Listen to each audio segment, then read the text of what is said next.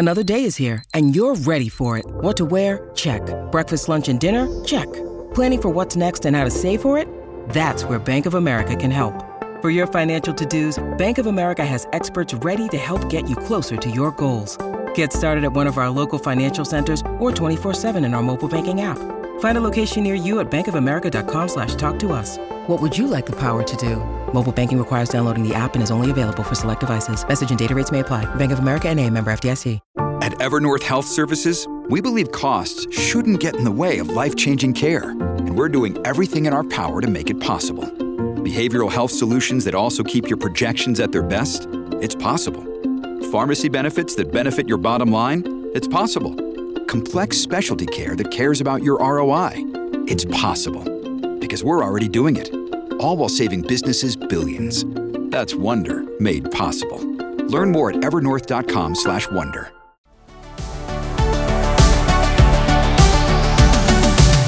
Welcome to the Dr. Raj podcast with Dr. Raj Dasgupta, a show all about educating patients, students, and aspiring doctors about better patient care. Dr. Raj is a quadruple board-certified physician and associate professor at the University of Southern California. He was a co-host of the TNT series Chasing the Cure with Ann Curry, as well as a regular on the TV show The Doctors. And now, here's our show.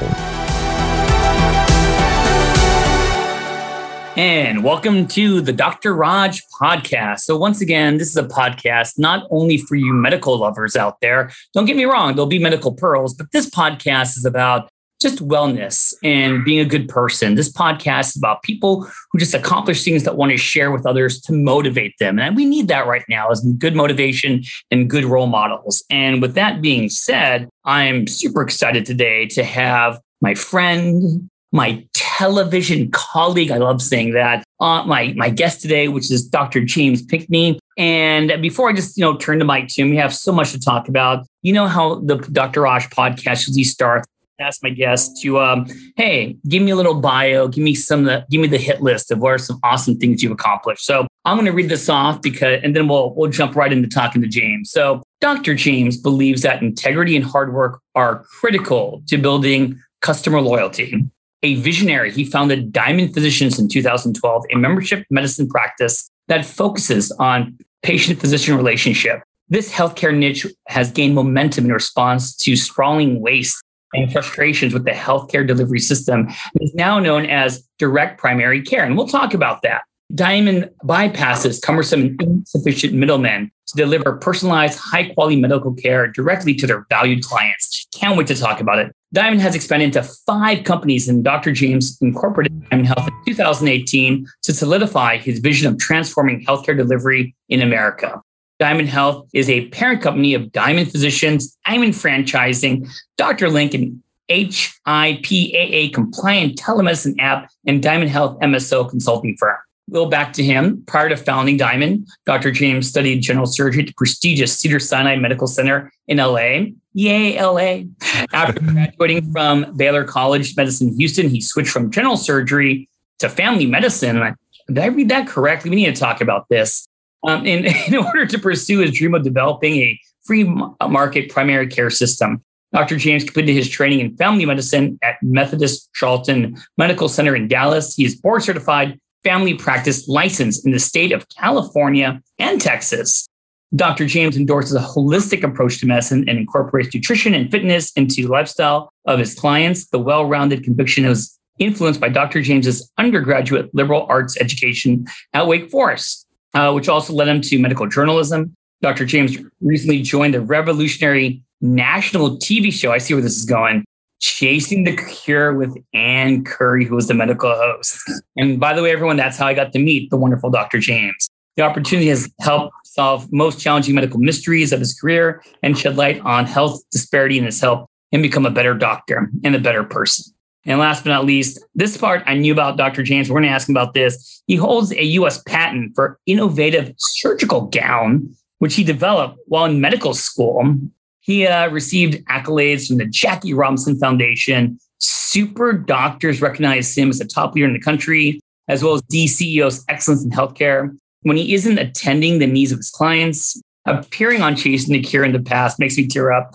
Oh, or medical topics. What does he love doing? He loves being with his wife, his son. He likes golfing, sporting events. This is why I love him. And everyone, after all that, thank you, Dr. James, for being here. How are you doing?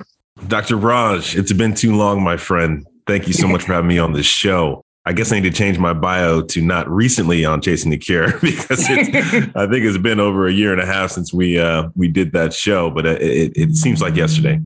No, it seems like, wasn't it like on Wednesdays, you and Sheila and Vaughn would just come from all over the country? You guys were jet lagged. And then there. Fly in on a Wednesday, up all night, learning the patient, studying, trying to get ready for the show, shoot all day Thursday, and then either fly out Thursday night or Friday morning. It was quite the experience. And this is when I first started learning about, we'll talk more about this Concierge, because in your downtime, I'm like, why is that guy always talking to patients on his phone? Should he be like learning his lines like I'm doing? Yeah, concierge medicine, I love it. And I didn't learn anything about it when I was in med school. But it really is a great way to take care of people. And when you talk about direct primary care, concierge medicine, and removing the third-party payer system and insurance companies from the equation and reconnecting the patient and the physician, it's what I love. Why I love what I do, because there's just no barriers to care. I could just literally talk to my clients whenever I want. They call me whenever they need anything, and we just take care of them. There's no middleman. No, we're definitely going to go back to that. Let me embarrass you a little bit. I remember one time when we were at Chasing the Cure, and we had the women dressing room. That was only Sheila.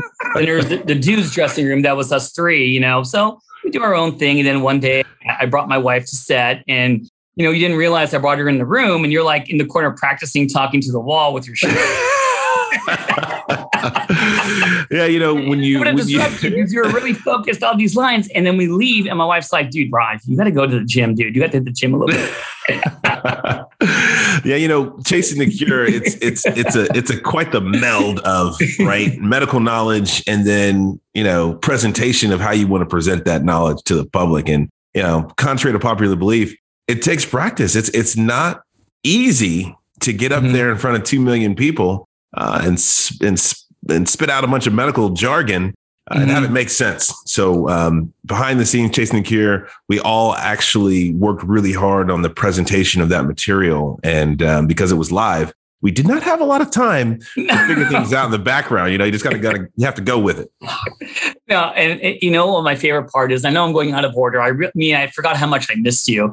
Remember we did this thing, I guess it was called the war room, or the room where we all argued about the patients. They put it on the board and everything. I got to tell you, the funniest, I remember Bond. Bond's going to be my next guest down the line. That he was always really hungry, and he was really picky about what was in the food. And I remember the ongoing joke was, who put MSG in the food? I'm coming after you. You put him.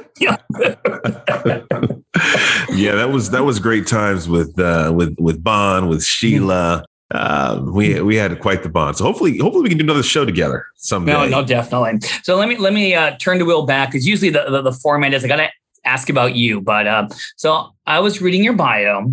James, where were you born, by the way? So a lot of people don't know this. It's not in your bio, bud. You missed out on that. Well, I mean. I'm a Texas guy through and through, okay. but technically I was born in Ohio. Okay. I was born in Dayton, Ohio, which is why it's not anywhere. It's not on my Wikipedia page. I don't have a Wikipedia page, but if I did, it probably wouldn't be there.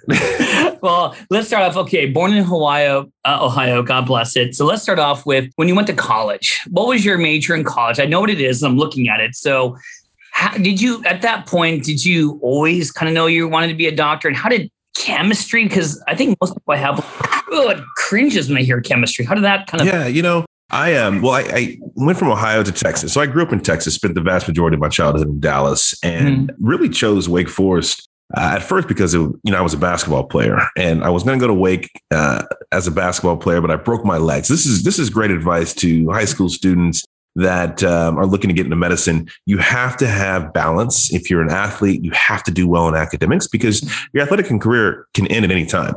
And I had devastating tibial plateau avulsion fracture when I was in high school, went up for a dunk, Raj, and just ripped the top part of my tibia off, and it lodged. Oh my God. In my thigh. Yeah, right there in the game. Yeah. And I had to get carted off in an air cast and go have emergency surgery. So a full year rehab, wheelchair, crutches, all that great stuff. And really tough, just mentally, on a 17-year-old kid who's literally played basketball his entire life. But luckily, I had great grades, 4.0 or 4 point, I guess more than that, right? Because advanced placement kind of like a 4.2 GPA and top 1% of the class. And I got a full ride to Wake. So lost all my athletic scholarships, but ended up going to Wake on a full ride and wanted to be a doctor since I was 6 years old.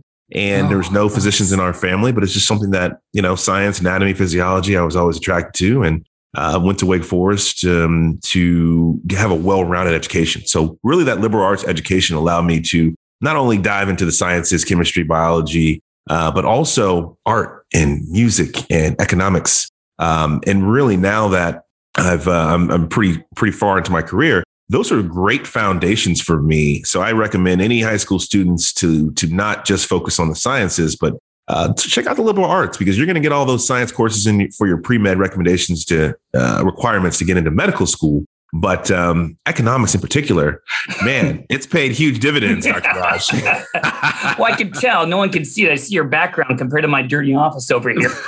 Dividends, Wait, we had to go back to just. I got to ask, because I didn't know this story at all. So you weren't like coming off the bench in high school. You were someone that may have college to play sports.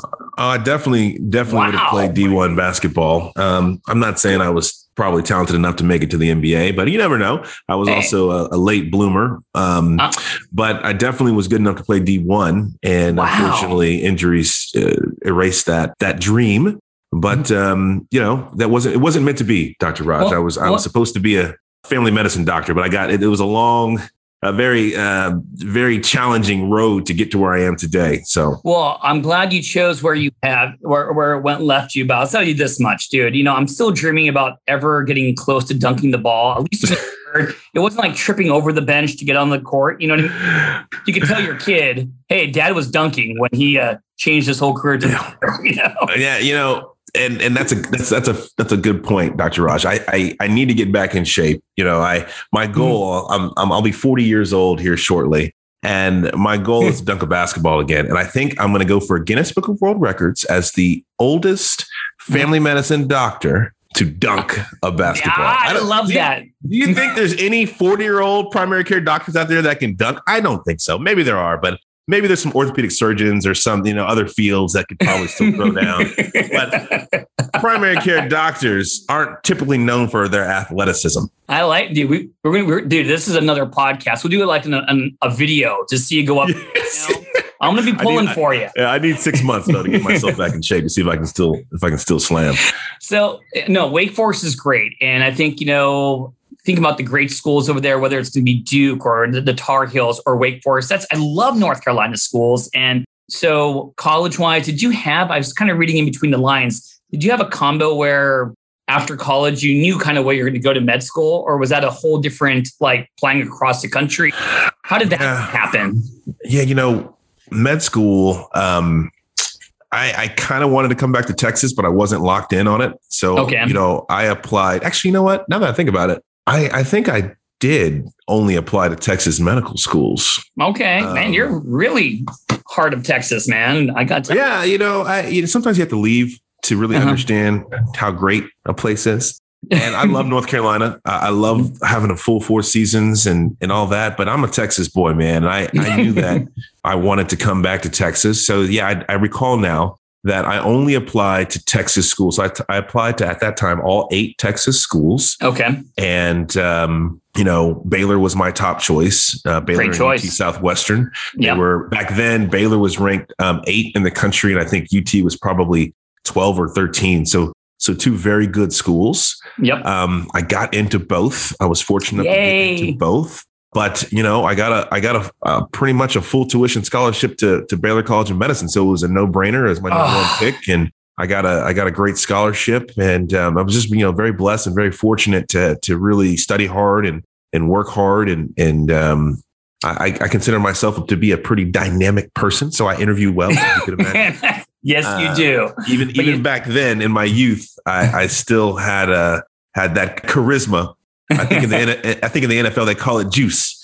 I had some juice. Me too. Now, no matter how much juice you have, you still got to answer these two questions to help out the med students that listen to the podcast. So, in med school, kind of focusing on the first 2 years, what subject really made you cringe a little bit? And going into the clinical years, which rotations really kind of really just influenced you in your path to become a physician and choosing your residency? Oh yeah. So 100%. The courses that I just could not get into it was immunology. I don't know, Dr. Raj. I procrastinated. I literally, I read and I shouldn't admit this, and medical students don't do this. I read the entire textbook in one night. What? Right before the final exam. Yeah. I was that like an on Adderall thing, or there was no Ritalin involved to do that? No, how did you do that? I didn't start drinking caffeine until I was a surgery resident. So, well, of course, no caffeine. Just and don't do this, guys. Like, go to class, take it all in over the course of the semester. But I was doing other things, Dr. Raj. I'm not gonna lie to you. I was acting. I was in med school. In med school. Yeah, I was doing all kinds of stuff that I'm an entrepreneur. I've always been an entrepreneur. I've always been doing. I had a nutrition consulting company. I was always doing all kinds of stuff that I shouldn't be doing and should be focusing on one thing. And my parents definitely told me to focus, but I never have listened very well. I've always kind of beat to my own drum. But at the same time, I've never been reckless. I've always had goals and dreams and aspirations and prioritized things, maybe in the wrong order, but med school was still a priority. But immunology was not. And I crammed that bad boy in one day. I passed the test, but barely. It wasn't one of my strong suits, and still isn't. But with COVID, I'm much better because I had to learn. Oh, of course, my God. With COVID and mRNA vaccines and all that stuff. But guys, get the foundation. All those courses are super important. They might not seem like it, but when you get into your clinical rotations, it's all going to make sense. It's going to click. And especially when you become a resident and an attending, you need that baseline. And I'll tell you what, Dr. Raj, you need to get his books because this guy knows a little bit about everything. His knowledge of anatomy, physiology, pathophys, it is exceptional. It is much better than mine, but I also do a lot of business stuff now at this point in my career. But he's a great teacher and really grab his books, grab his audio tapes, because I wish I had you as a teacher when I was in med school, Dr. Raj. I probably would have paid more attention in immunology. Well, you can see it, everyone. Once again, we need to do video next time. I'm like blushing. My heart's like jumping up and down. James always knows how to make me feel like the most special person in the room, which he does now, So this is a great segue. I agree with you. I'm 100%. So prepare for the rotations. I want to know during your rotations, which ones influenced you the most? Because I know the next step is there's some surgery. There's some family practice. Yeah. What influenced you the most? And yes. So back then, I wanted to be a surgeon, and I had a plastic surgeon who was my mentor, Dr. Anthony Brissett, and he was fantastic. So, my plastics rotation was just unbelievable. My pediatric surgery rotation was unbelievable with Dr. O. At Baylor College of Medicine, you got literally some of the best doctors in the world, just like USC, Dr. Raj. Oh, thank you. We got some great, just exposed to some unbelievable people. So those rotations were really influenced my career path. And also my dermatology rotation, my Mohs surgery rotation with Dr. Rango. She was fantastic, and we really had some great laughs. And I'll tell one quick anecdote. When I was go for it in her rotation, so we were cutting off by basal cell carcinoma or something like that. I don't know if it was a basal cell or squamous or whatever. This is 20 years ago, but she let me close. So I'm closing, and I'm telling her about that I have a baby girl at home. Mm-hmm. And I'm like, I got this 3-year-old baby girl. I love her to death. And she's just eyes big. She's just shocked, right? She has no idea that I had had a child, or she thinks that it's a child. I'm talking about this baby girl, how amazing she is, and all these things I do for her. And at the end, I tell her that it's my car, and she just went off on me. She's like, "Oh my gosh, I thought you had a kid. I was so amazed that you're in medical school and you're raising your child and all this stuff." And I'm like, "No, that's mine." I showed her a picture of my car. I didn't tell her. I said, "Oh, this is my baby girl right there. You know, her name is Miss D." She's like, "Oh, I thought you were talking about a kid." I said, "Oh, I'm sorry. I didn't mean to mislead you. I'm talking about my 2004 G35 coupe."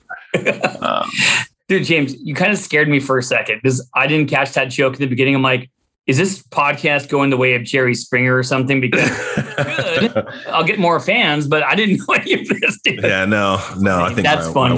My wife would be even more shocked if I told her I had a 3-year-old when I was in medical school. So you're looking at the skin. You have awesome plastic surgeon mentors. So does that kind of lead the way to you want to be in the OR? Do you love being in the OR? Yeah. Is that what happened after med school? Yeah, I thought I loved being in the OR, and I wanted to go into reconstructive plastics, and I've always been an artist and had an artistic ability as well. So, it really fit my mindset and where I wanted to go, and got into the prestigious Cedars-Sinai right there in Los Angeles with Dr. Raj. And was that you have to say, was that one of your top choices, or did you just want to come to LA because it's LA, or? I love it. I wanted to do both, right? I wanted to act. Yeah. I wanted to. Yes. Yeah. Okay. Do the surgery thing, and maybe on the side, try and do some acting stuff. Obviously, that's impossible. You can't. You'd have been the first. You can't do a residency program and also act. You have zero time, and back then there was no 80-hour work week. So is it still 80 hours? Did they change that? Sleep is important. You know that as much as I do. So, I agree with the 80-hour work week. It's the 8 hours still. They're working on it to probably make it less, but we'll see. Yeah.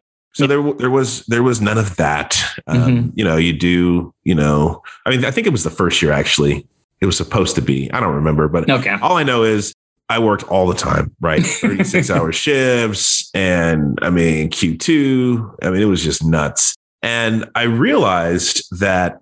I still love being in the operating suite. I loved surgery, but I didn't love the lifestyle. And, I'm a people person like you. I can tell. I like to talk to people. And in surgery, you just, they're asleep, They're in the post-op care is quick, and in the pre-op care is quick, and everything is just go, move. And I can do that, but I don't love that. Okay. I like to get to know people, understand your story, and then watch the transformation. So after about 6 months, I quickly realized, well, it's not very quickly, but I realized that surgery was not for me. And that was a really hard time in my life, Dr. Raj. I really had that quarter life crisis. And I remember it was like 2:00 in the morning on the West Coast. And I had 6 pagers.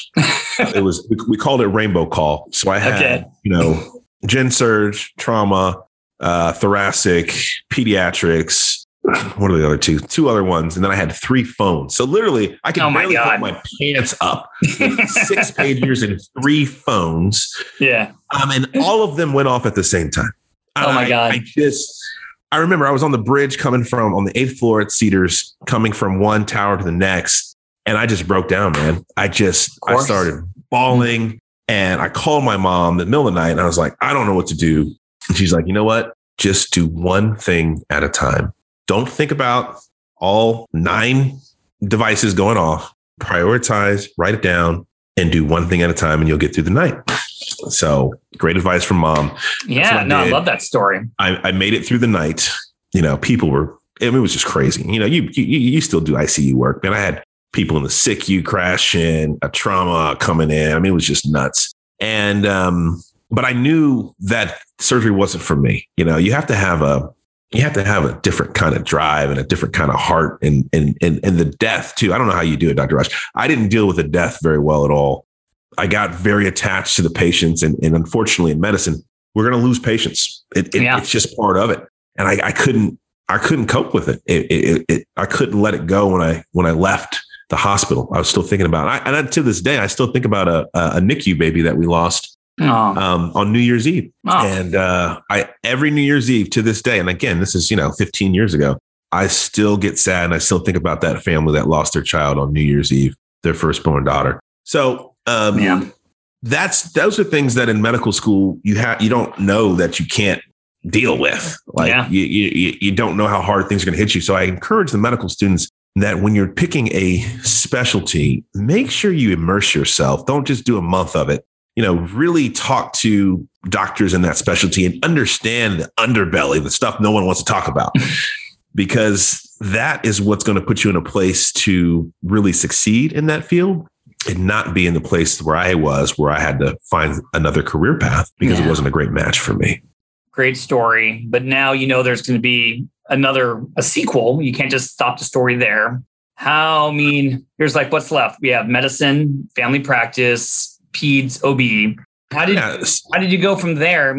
How was the transition? And who was your mom probably the best mentor at this time during this transition to pick the next phase in your life? I'd say both my parents. My mom and dad have always been super supportive on what I want to do. And moms are typically more, emotional and understanding, and dads are typically more like, dads are like, dude, get your act together and figure it out. But, don't procrastinate, stay focused. So that's kind of the good summary. Two sides of the coin that were the perfect, compliment, right? So I got, dad telling me you're always going to have a job. If you finish some sort of residency program, it's great job security. You're always going to be able to feed your family. No matter what, you're going to be able to be successful. And mom's like, follow your heart. If you don't want to do it, don't do it. So I love it. Kind of both sides, right? Then, at Cedars, it's a celebrity hospital in Beverly Hills. And I got exposed to concierge medicine. That's the first time I got exposed to it. And I was taking care of a celebrity late at night and doing some post-op rounds. And they asked me to call their doctor. And I said, dude, it's like 12 o'clock at night. They're like, I want my doctor to know what's going on with me right now. I'm like, all right, it's Cedars, your patient's asking you. It's different than 99% of the hospitals in the country. And you might get some of that at USC as well, but Cedars is his own animal. So I called the doc, gave him a report. He was super gracious, thanked me. And I was like, wow, that's cool. And I started doing some research on concierge medicine. Now, this is back in 2008. Okay. It really spoke to me. I was like, this is cool. I get to be on call on my terms. I'm on call all the time, but I'm not in the hospital all the time. Yeah. Right? I can still, have a family someday and just be able to integrate the career and the family, because Dr. Raj, you got a family and it's hard. It's hard when you're doing 12, 14, 16-hour days. And then you still got to give your wife and your kids all the attention that they need. So it's hard.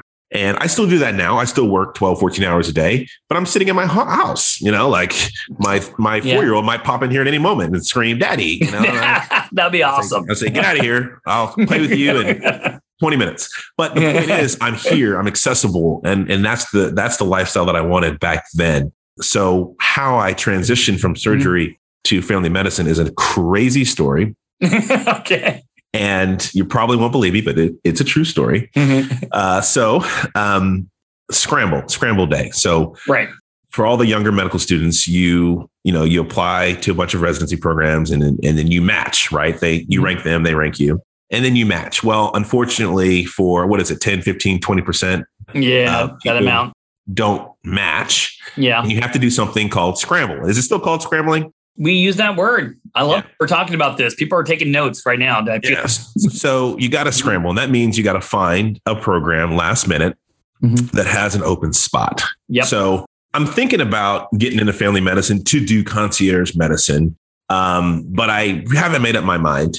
And I am finishing a 24-hour shift, and it's like 8 o'clock, 7 o'clock on the West Coast. So 10 o'clock on the East Coast. And I'm walking past the surgery office, and people are going nuts in there. And the interns that hadn't got into a full program, that were doing their transitional year, we're scrambling. And I said, what are you guys doing? They're like, well, we didn't match. We're scrambling.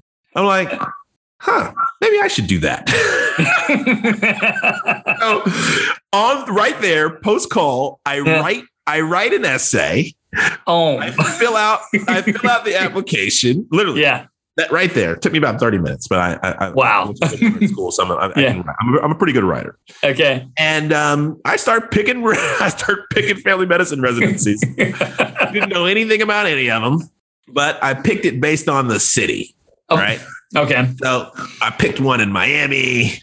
I picked one in Houston, where I went to med school. I picked one in Dallas, where I really wanted to be. I wanted to come back home to Dallas. Mm-hmm. I picked one in Los Angeles because I was already living in Los Angeles. So, makes sense. I think I might have picked even USC family medicine. Could be. But I picked like 5 places solely on geographic location. Yep. Had no idea who the program director was, what I was getting myself into, and the facts, the phone lines were just clogged because you got hundreds of residents trying to scramble or match. It's with the medical students, exactly. Right? So you have interns and you have medical students trying to get into these last spots.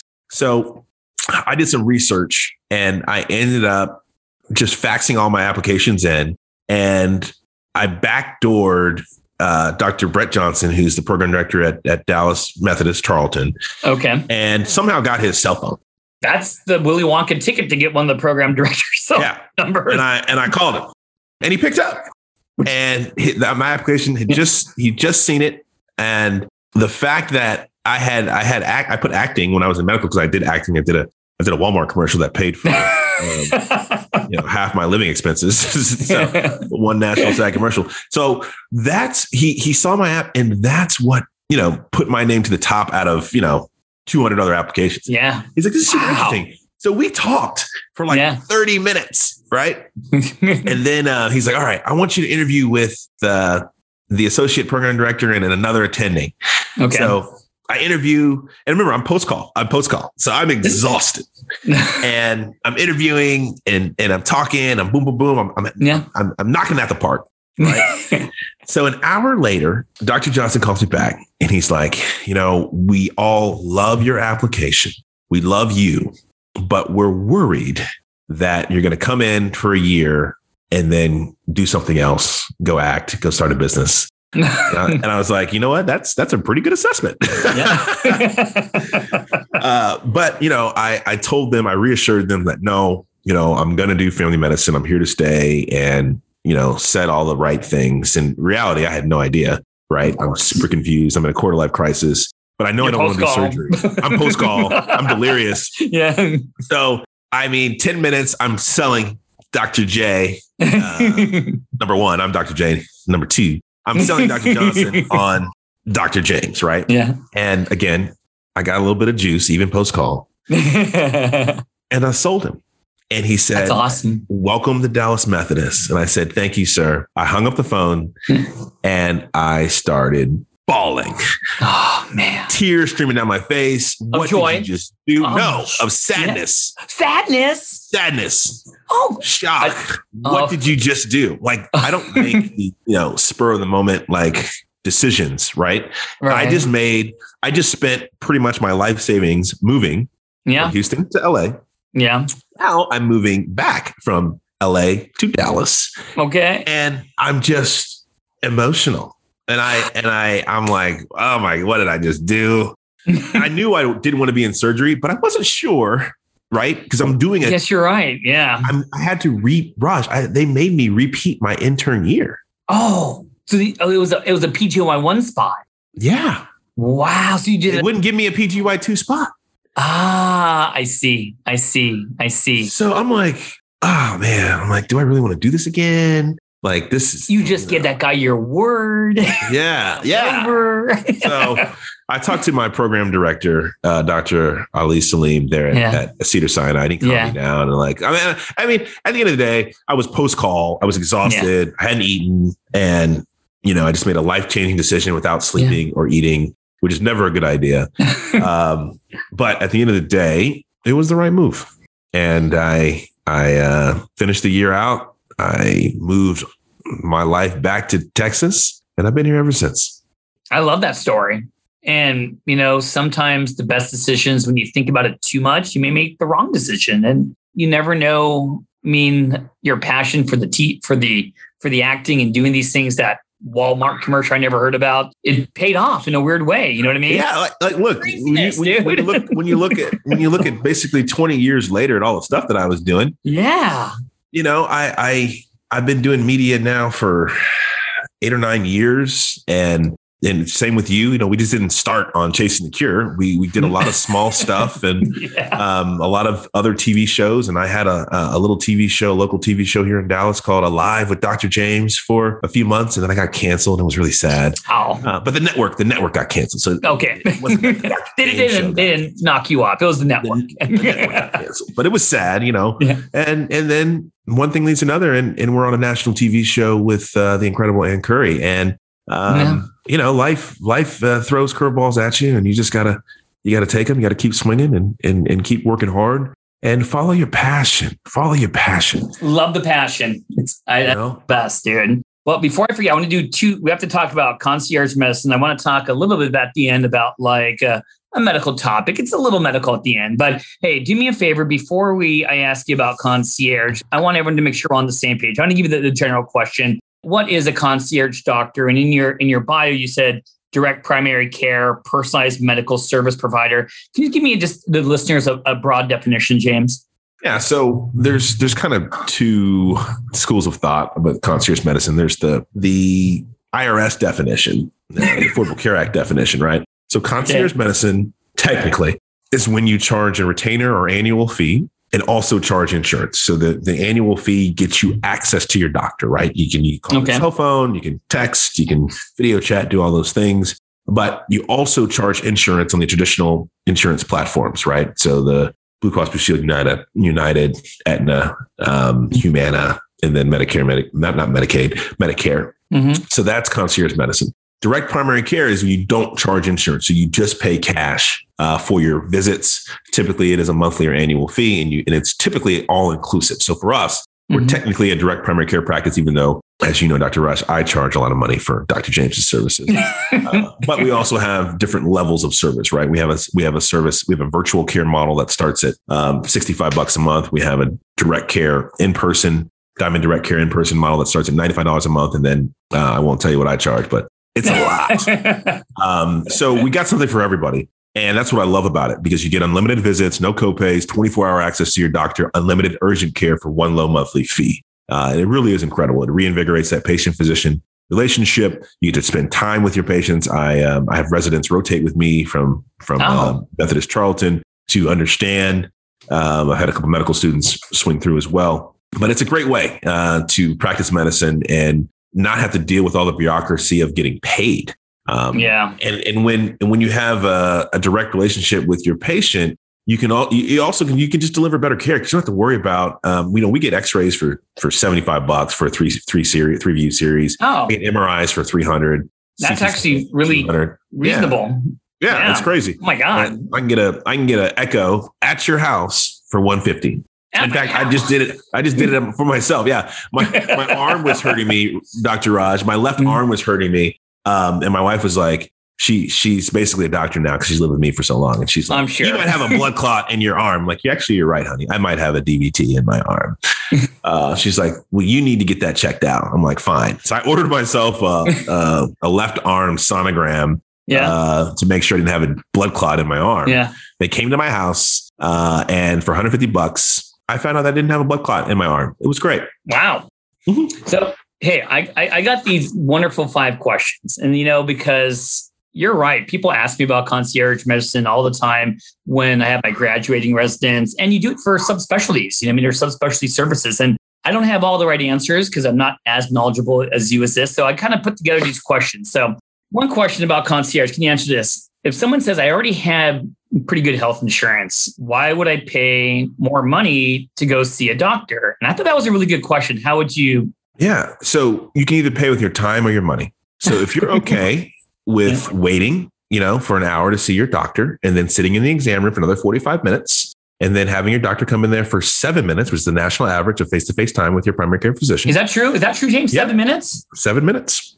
Oh my God. And then you get a script and you're off. And if you're okay with that, then concierge direct primary care is not for you.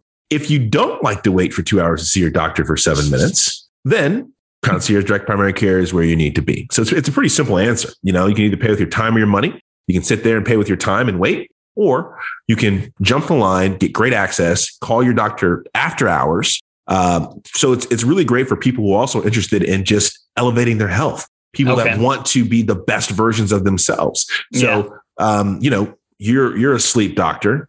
I love sleep. If you've got questions about sleep and it's 8 o'clock at night and you want to go over some great sleep habits, some great sleep hygiene, you can call me and say, hey, Dr. J, should I be on my cell phone right before bed? And I can tell you, no, that blue light is going to stimulate that pineal gland and make you think that it's daytime and mess up your circadian rhythms. So yeah, you need to take that away.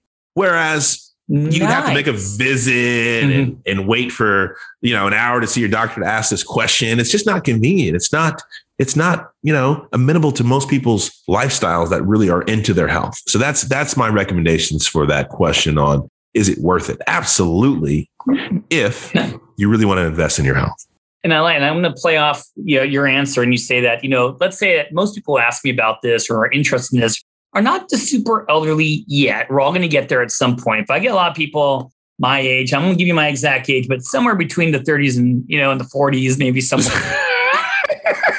But let's say you have a healthy person. If a healthy person says, Dr. James, why do I need you or concierge medicine? I'm a healthy dude or dudette. Is this still something I should be looking into? How do you? Well, my first question to them would be, how do you know you're healthy? Right? Because just because you feel good doesn't mean that you're healthy. Okay. You know, disease, as you know, diseases don't manifest in symptoms until they're advanced. Right? Like, like you don't get peripheral neuropathy with just mild insulin resistance. You know, that is way down the chain. So I would say to that person, how do you know you're healthy? Let me tell you if you're healthy or not. Let's do some advanced testing. Let's really look into inflammation and insulin resistance and cardiovascular health. And then let's keep you healthy. Prevention is key. Let's be proactive instead of reactive. The entire medical system is based on reactive medicine. You don't go to see your doctor until you don't feel good, until something's wrong, something hurts, something's not quite right.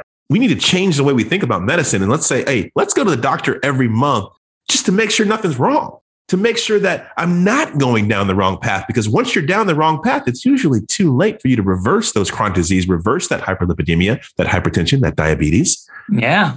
Let's figure it out before it gets to a catastrophic endpoint where you've got end-stage renal disease, you've got pulmonary issues, you've got crazy risk factors for heart attack and stroke, atherosclerosis, endothelial damage. Let's focus on things before they get to that point, right? So we look at a lot of ways to not only reverse chronic disease, but stop it from happening in the first place with diet, exercise, lifestyle modification, functional integrative medicine. There's a whole world out there that's all about prevention. That is just amazing. So let's do a real role play. So I'm going to be your patient. I'm going to be your first time visit. Okay. So let's say I picked the big baller package for you. I mean, I checked the top box, you know what I'm saying? Got the grand slam. So you see me for the first time. So what are you doing a comprehensive? What are you going to order on me? How do you approach these patients on the first visit? Yeah. So the very first visit, I always need that comprehensive medical scenes first. And it is long. All right. And they have to fill it out first. And I like to review it before I ever talk to the patient. So I get all the history, surgical, family, medical, social, everything. Right. And then really that first visit is an hour and a half of reviewing the medical history. Okay. I don't order a test. I need to understand, do you, Dr. Raj, my patient, do you understand what's wrong with you? Do you, and 9 times out of 10, they have no idea what any of that stuff means because no one's ever sat down and explained what is diabetes, what is insulin resistance, what is hyperlipidemia. So we talk about all these things and then we talk about goals. What do you want to get out of this practice? Do you want to reverse all this stuff? Do you want to live to your 100? Do you want, increased muscle mass? Do you want to feel better? Do you want more energy? And once I understand what the patient knows and understands about themselves and what their goals are, then we put together a plan of action, a POA, to determine what's the best way to get there. That's when I order tests, and we have a whole executive physical program. So typically I determine, what their budget is, and because it's expensive. So do you want, because honestly, Dr. Raj, and this, the comprehensive labs is a joke, right? CBC, CMP, A1C, TSH, lipid panel. I mean, that just scratches the surface. And of course, I mean, you can have a normal CBC, CMP, slightly elevated A1C, normal TSH, fairly normal lipids, and still be sick as a dog. And none of that stuff is going to show. So we really focus on inflammation, and there's all kinds of advanced inflammatory markers that I never learned in medical school. Maybe they're teaching it now, but I doubt it. Myeloperoxidase, right? PLA2, LPA. Wow. Now you're throwing out some words, man. I got to go read after this. Yeah. So we do all these biomarkers that are super advanced, super innovative. I don't just do an A1C, I do a fasting insulin. I want to really understand what that pancreas is doing and how much circulating, insulin you have in your bloodstream. Sure. Because we want to see how much glucose is being pushed into those cells. Yeah. This is all the kind of stuff that we do at Diamond Physicians, and we offer to our patients. You can just take the basic annual labs that are included in your membership if you want, but I'm very upfront with our clients and telling them, look, that's not going to tell me much. And it's why people go to see their doctor every year. They have borderline blood pressure, pretty much normal labs. They get a clean bill of health, and they drop dead of a heart attack 6 months later, Dr. Raj, because those labs don't check inflammation, which is the key to cardiovascular risk. No, I love that answer. Now, let me give a self-serving question. So, I specialize, so I don't get a chance to do practice internal medicine. So let's say someone's like, hey, I want to go concierge, but let's say something very niche comes up, very specific. So let's say I have a lung issue. Not to say, Dr. James, you're not the master of the lung, but I may have one up on you on that one. So let's say there's a issue, okay? Yeah. How do you incorporate specialists into a service that's concierge? Great question. Yeah. So since we know you're a world-renowned pulmonologist. I love this guy. Let's say someone comes to me with, some lung issues, right? So I'm going to take it as far as I can with my family medicine knowledge. I'm going to get some PFTs for you, Dr. Raj. Okay. I'm going to do a 6-minute walk test. Okay. Mm-hmm. I'm going to get a pulse ox. I'm going to do a chest x-ray, maybe even a high res CT. Oh, damn. Now you're going there. And I'm going to compile all this stuff. And if I don't, I don't know what's going on, you got to put pride out of the way, Then I'm going to call up Dr. Raj and say, hey, look, I got this patient, blah, blah, blah, blah, blah, blah, blah. I'm going to create a nice, tight, packet of information for you. Okay. So can you help me figure out what's going on? And I do a pulmonary consult. And I do that with endocrinology or dermatology, whatever it may be. I'm going to do all the data and all the collection that I can until, if I can't figure out, like on Chasing the Cure, if I can't figure out the diagnosis, then I call in reinforcements and I call in a specialist. But I'm not going to say, oh, you've got pulmonary fibrosis and you can't breathe. I'm not just going to send them over to you. I'm going to dive into it as much as I can. Nice. Before I refer out. And that's how we work. I love that. And, another question, what I thought was great. And this was from actually one of the residents, or I think a fellow now, that they want to go into concierge. But, what you said is, like, your phone's kind of always on you. You when we're on Chasing the Cure and you're always like calling people back and stuff, but you're a busy guy and you have a kid, I have kids. So are you always on call? Am I always going to be on call? Are you on call? Yeah. How do you answer that when people? Yeah. So here's the thing about I've been on call for 10 years straight. Okay. I still travel the world. I still have done a national TV show. I still run a fairly large business that has multiple facets, and I still have a family. And I think I do a pretty good job balancing everything. You do. The key is having a very, very firm conversation with each new patient. And here's what I tell every patient that signs up with me. 8 to 5, call the office, because I'm probably in with a patient or on Dr. Raj's podcast or through the TV show, right? After hours, call me directly. So between 5 p.m. and 8 a.m., you call my cell phone for emergencies. Okay. For urgencies, send me a text, write me an email. Emergencies, call me. Okay. If you have a prodromal cough that I told you is from a virus and it's not going to go away for 3 weeks, do not call me at 2 a.m. because you have a cough. I told you that you're going to have a cough for a few weeks and none of the cough suppressants work very well. Well said. And as long as you're upfront with that, you're not going to get called in the middle of the night for garbage. It's just not going to happen. And if you do, you fire them. Because at the end of the day, you control the relationship. And because I want to know what's going on with my clients, if someone is having, aphasia at 10 o'clock at night, you need to call me. Yeah. And then I'll tell you to call 911 because you might be having a stroke. So it's crazy. Like, people literally call me first when it's an obvious call 911, and it's fine. I had someone break their arm, basically a compound fracture, and they called me first. And I was like, call 911. You need to go to the ER immediately. But it's okay because I have that kind of relationship with my patients. I want to know what's going on with them because I truly care. So I don't get called for nonsense. And I tell them, I have a family. I go to bed between 10 and 10:30, right? Sleep medicine. Sleep is very important. And I get up around I get up around 6. Between 5:30 and 6. So, and I have family time from 7:30 to 10:30. So only call me if it's super urgent.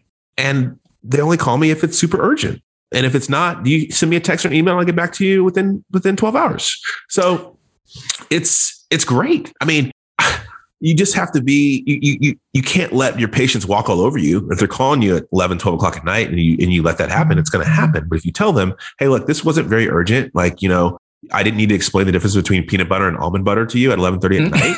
That could have waited until 9:30. I could told you that almond butter is a better choice than peanut butter. There's less sugar.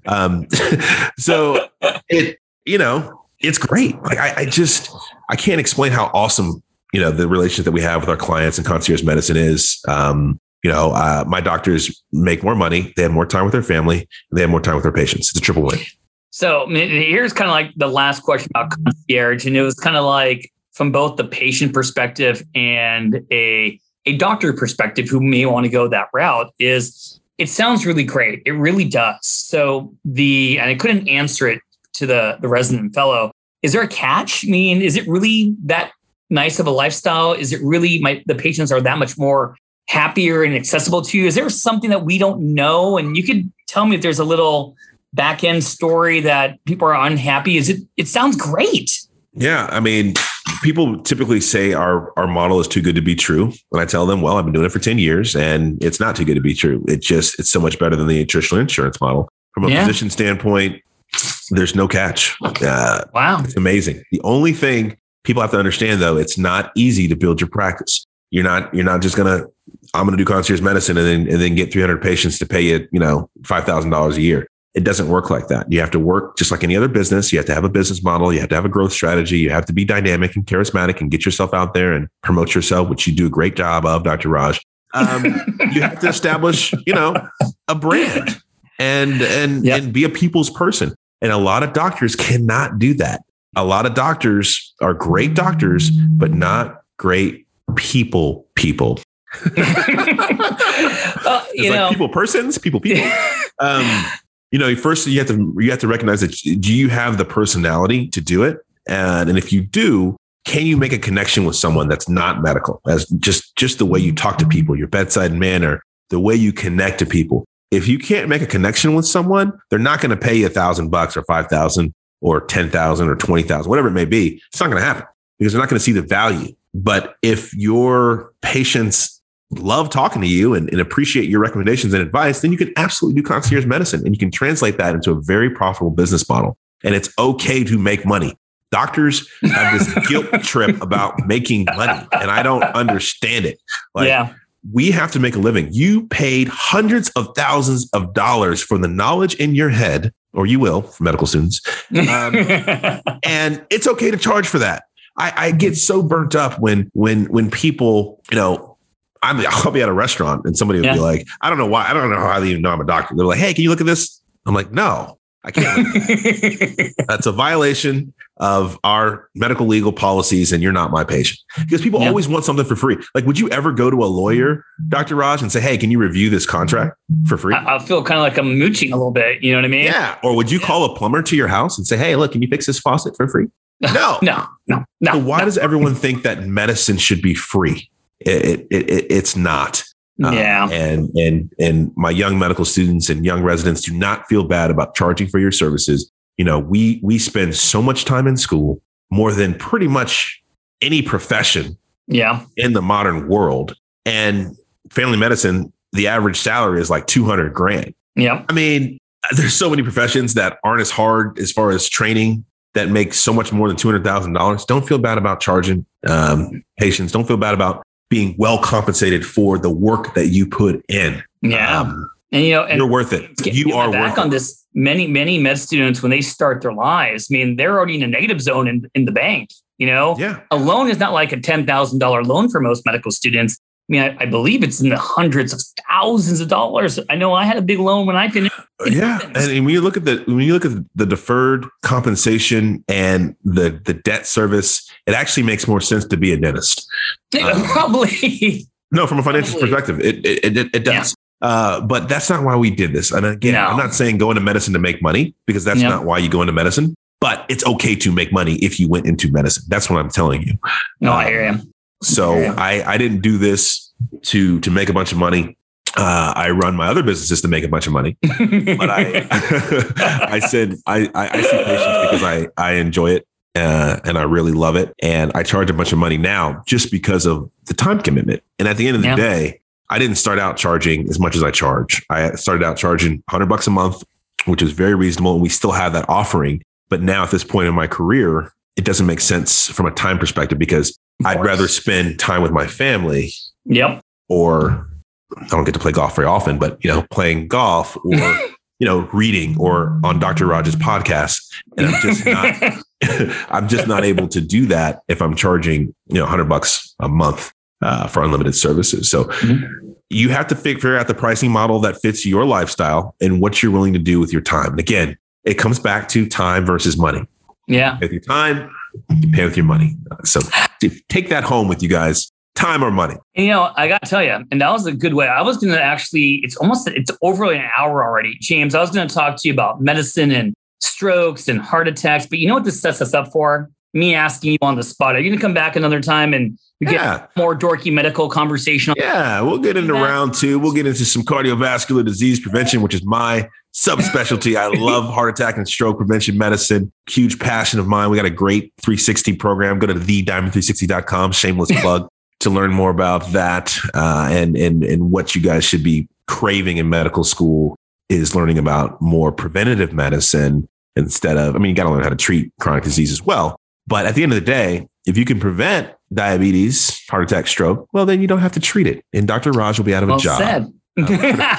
Well, let me try and embarrass you a little bit at the end, because I got to make you tear up, because I've always liked you, when I saw you on the show and meeting you, but even after this podcast, you are exactly the same cool dude then that you are now. You didn't change any bit. And I do love your story. And, I just think that what you've done and literally, lack of a better term, the empire you created, I'm impressed. And you're an awesome person, man. I'm so happy you're here. Thanks, Dr. Raj. That means a lot. I appreciate you. Do you want to plug anything at the end? Is there a website or anything you want to say? If you medical students are really interested in direct primary care concierge medicine, we do have locations all over the country, and we have a Diamond Direct Care network. You can go to diamondhealthinc.com or diamondphysicians.com.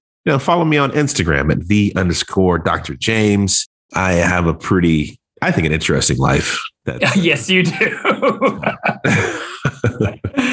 Well, hey, thank you, Dr. James. This is the Dr. Raj podcast. I'll be seeing you again, I think, in maybe another 2 weeks. Thanks, Dr. James. Thanks, Dr. Raj. Thanks for listening. This has been a production of Ars Longa Media. Our producers are Madison Linden and Chris Brightigan. Our executive producer is Dr. Patrick Beeman. This podcast is for educational purposes only and not intended for medical advice. Ars Longa, Vita Brevis.